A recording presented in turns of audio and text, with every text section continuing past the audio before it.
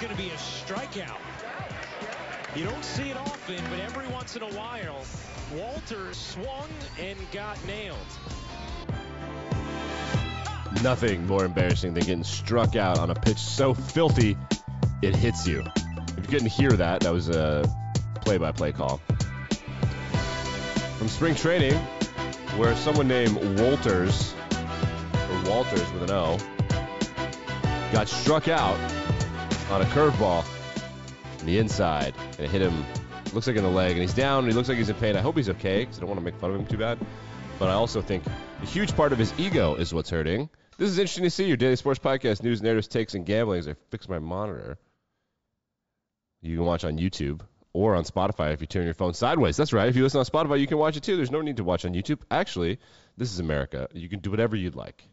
I am not going to be your keeper. Okay, let's get this back on my face. All right. MLS debut. We're going to get into that in a little bit. Also, the NFL Combine is happening this week, the Combine. So the NFL Combine, which is happening this week, is called the Combine because of a cool reason I'll tell you later if I remember. Basketball last night and over the weekend, Jason Tatum kicked out of a game after the big Sixers game. He got ejected against the Knicks. Yeah. And the Knicks beat the Celtics, and the Heat beat the Sixers, and my guess is they're both a wee bit hungover. Yeah. The Nuggets beat the Clippers in overtime. I think this might be a weird... Okay, so if you're not familiar with what's going on in the NBA, there's a huge debate over the MVP. So Nikola Jokic has won 2 years in a row. I think that Joel Embiid was the MVP last year. However, Joel Embiid is not healthy, and he has like highs and lows. His highs are the highest highs in the NBA at this point in time. I mean, James Harden and Steph Curry are a little bit... They're getting a little old. They can't do it all the time anymore. And Giannis is kind of the same way. He's getting a little old. But for Nikola Jokic and Joel Embiid, they're big guys. They're distributors. Nikola Jokic is a big distributor. When Joel Embiid is on, he's unstoppable. But, it's the Sixers are the Sixers. So the debate is whether or not Jokic should win the MVP. And there are two debates. Debate number one is he hasn't won anything in the playoffs. So he's back-to-back MVPs. They've been a top 3 seed pretty much the entire time. Jokic has, I think this is true, he's never played with a co-All-Star. So, think about that. There's never been another All-Star on his team.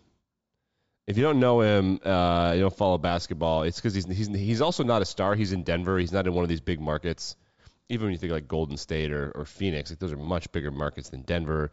Denver's like this island. Denver and Salt Lake City are these island in the middle of the mountains.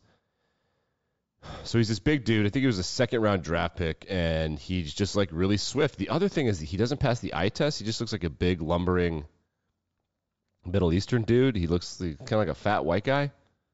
He's not ripped or anything, but he's so good. So it's this debate of do you watch basketball or is it or do you do you know ball? It's analytics people versus non-analytics people. It's a whole thing, and I don't know. I think he's the MVP. The only other arguments are Joel Embiid and Giannis Antetokounmpo. I guess we'll see what happens down the stretch. Joel probably needed to beat Boston. So that's what's happening in the NBA. The MVP debate is kind of interesting. But as you kind of look, the Nuggets win in overtime last night in the Western Conference. They are, the number 1 seed right now. They're 5.5 games up on the Grizzlies. Are they the number 1 team in basketball? 30-12? Yeah, by a lot. Kind of by a lot. Wait. That's conference. 43-17 are the Bucks. Where are the Grizz? Yeah, 43-19. So they are not quite the number 1 team in basketball, but they're pretty close. And for me, I guess the other part of the debate is because he hasn't won anything in the postseason, but it's a regular season award, so they're going to change the criteria. I don't know. People that have watched basketball a long time just don't think that this guy can be the MVP, which is obviously stupid. Okay, NFL news. Couple of things happening in the ownership world. The first thing is that Bezos has been sniffing around the Commanders, as we reported, but it's also being reported by somebody that Bro Bible ripped off that he's sniffing around the Seahawks. That, to me, I didn't know that, but it's super obvious. mean, Amazon is, I think, still headquartered in like the Tacoma, Seattle area. I don't know where, Puget Sound, I don't know. So it may be obvious. I don't know that the owners want him in the league. We've got a report from the Washington Post. Daniel Snyder is demanding the NFL and owners the owners indemnify him against future legal liability if he sells the Commanders, or he will sue, sources say, angering some owners and renewing talk of removing Snyder. So he's saying that if I sell, you need to promise not to sue me. And they're like, fuck off, bro. And now they're like, what if we just kick you out and make you sell? So, I mean, he just doesn't get it. He just doesn't get it. Geno Smith, remember him? He was drafted by the Jets, and then he had a charity event, and one of his teammates didn't show up, he didn't show up to one of his teammates' charity event, and then that teammate punched him in the face and broke his jaw. He went to the Giants afterwards, and then I don't know what happened to him after the Giants, but then he wound up on the Seahawks, where he became a Pro Bowler and was one of the best quarterbacks in the NFL, kind of, this year, playing out of his mind. So the Jets are floating the idea of bringing him back. This is all just negotiations to lower the price for Derek Carr, lower the price for Aaron Rodgers. The Washington Commanders, big news yesterday, Carson Wentz released. See ya, Carson. He signed a $128 million deal with Philadelphia, and he saw $105 million of that. It's not bad, man. That is not bad. Good for you, Carson. I mean, he's just such a good example of, I think the Pardon My Take guys said that the best way to figure out if the best way to prevent a Carson Wentz-like situation would be to have a bachelor party test. If they had just gone on a bachelor party with Carson Wentz, nobody would have drafted him. Nobody would have drafted him. The NFL is reportedly looking to make roughing the passer reviewable by instant replay. I'll be honest. I think that all personal fouls should be reviewable and callable by replay. I think this is a really simple way to do it. Like, here's a personal foul. It just needs to be confirmed. That's it. Call on the field was confirmed, and it should be, you don't even really need to do a bunch of reviews. It'd just be like, throw the flag, and then while they're discussing the yardage, have like, yep, okay, he face masked him.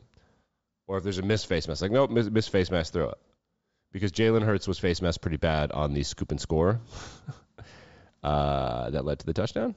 I think that's what I heard. I don't really know. But for me, this is fine. I don't think the review process should be crazy, but I do think that like the roughing the passer thing has been out of control, and I think my opinion is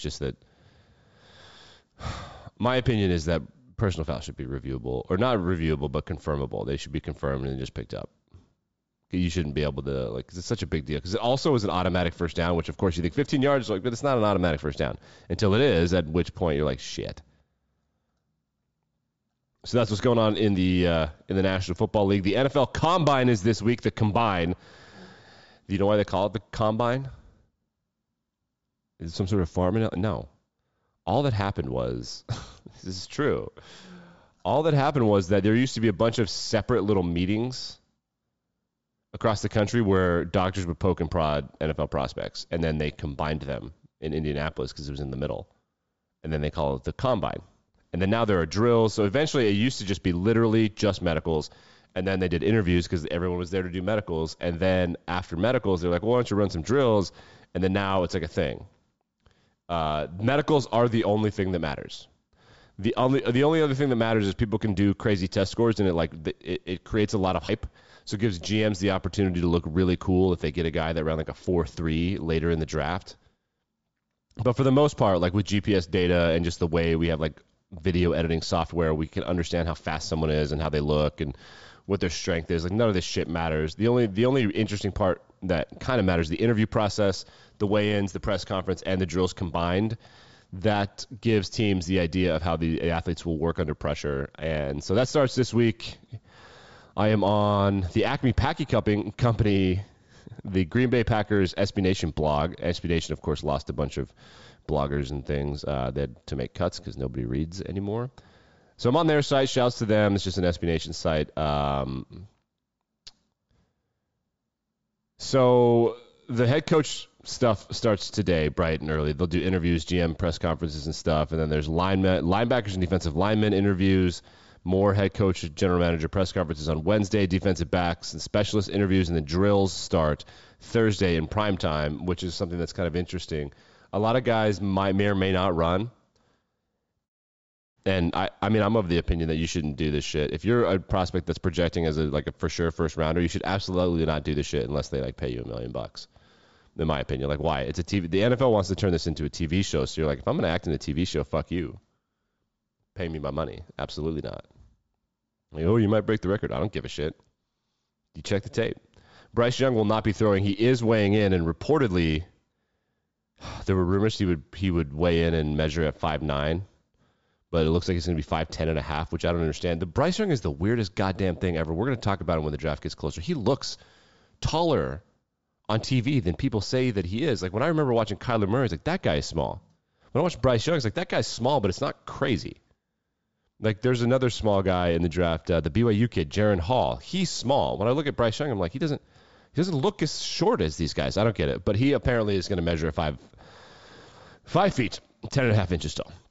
So we're going to have to talk about Bryce Young's height. The other weird thing is that he's so small, everyone says. He's so slight. 190 pounds maybe would be like by far the smallest height-weight combo quarterback of all time. His hands have to be small, I'm imagining. I don't know. The MLS started yesterday or whenever it did over the weekend, and there was a lot of people in attendance. 60,000 at Atlanta, 60,000 at Charlotte. Look, I have a TikTok of what it looked like from someone who was there. And people jumping up and down. It looks great. MLS people are the most annoying people on the internet. They're the most annoying parts of sports, of the sports internet. They really are. And the reason why is because they just want it to be so good, and I get that, and you have to show passion and all that, but it is not going to be like real soccer, international soccer. The season started in August, and now like it's the off season. It's minor. I don't watch minor league baseball either. You know, like I don't know what you want me to say, man. I don't watch minor league. Live Golf over the weekend debuted, premiered or whatever, their season kicked off. The ratings were worse than they're on the CW. Remember they came out like, well, someone will buy the rights, and everyone was like, no. They're on the CW. Like with Smallville was CW, right? I think. I don't know, but I do know that America's Funniest Pets, which is also on the CW, got a higher rating than Live Golf.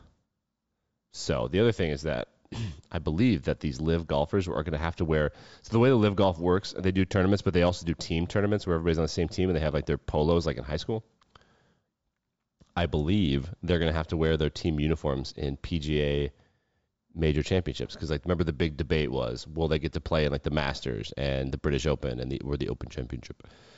And Live and the PGA got on board. All 4 majors are going to be open to Live golfers, but I think Live is going to make them wear their uniforms.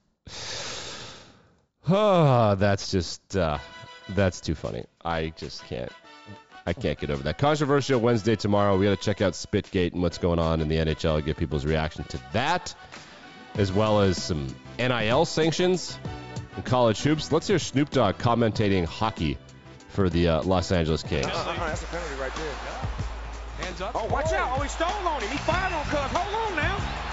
Oh, get it cracking then. Let's go. Snoop Dogg in the house. Let me see something.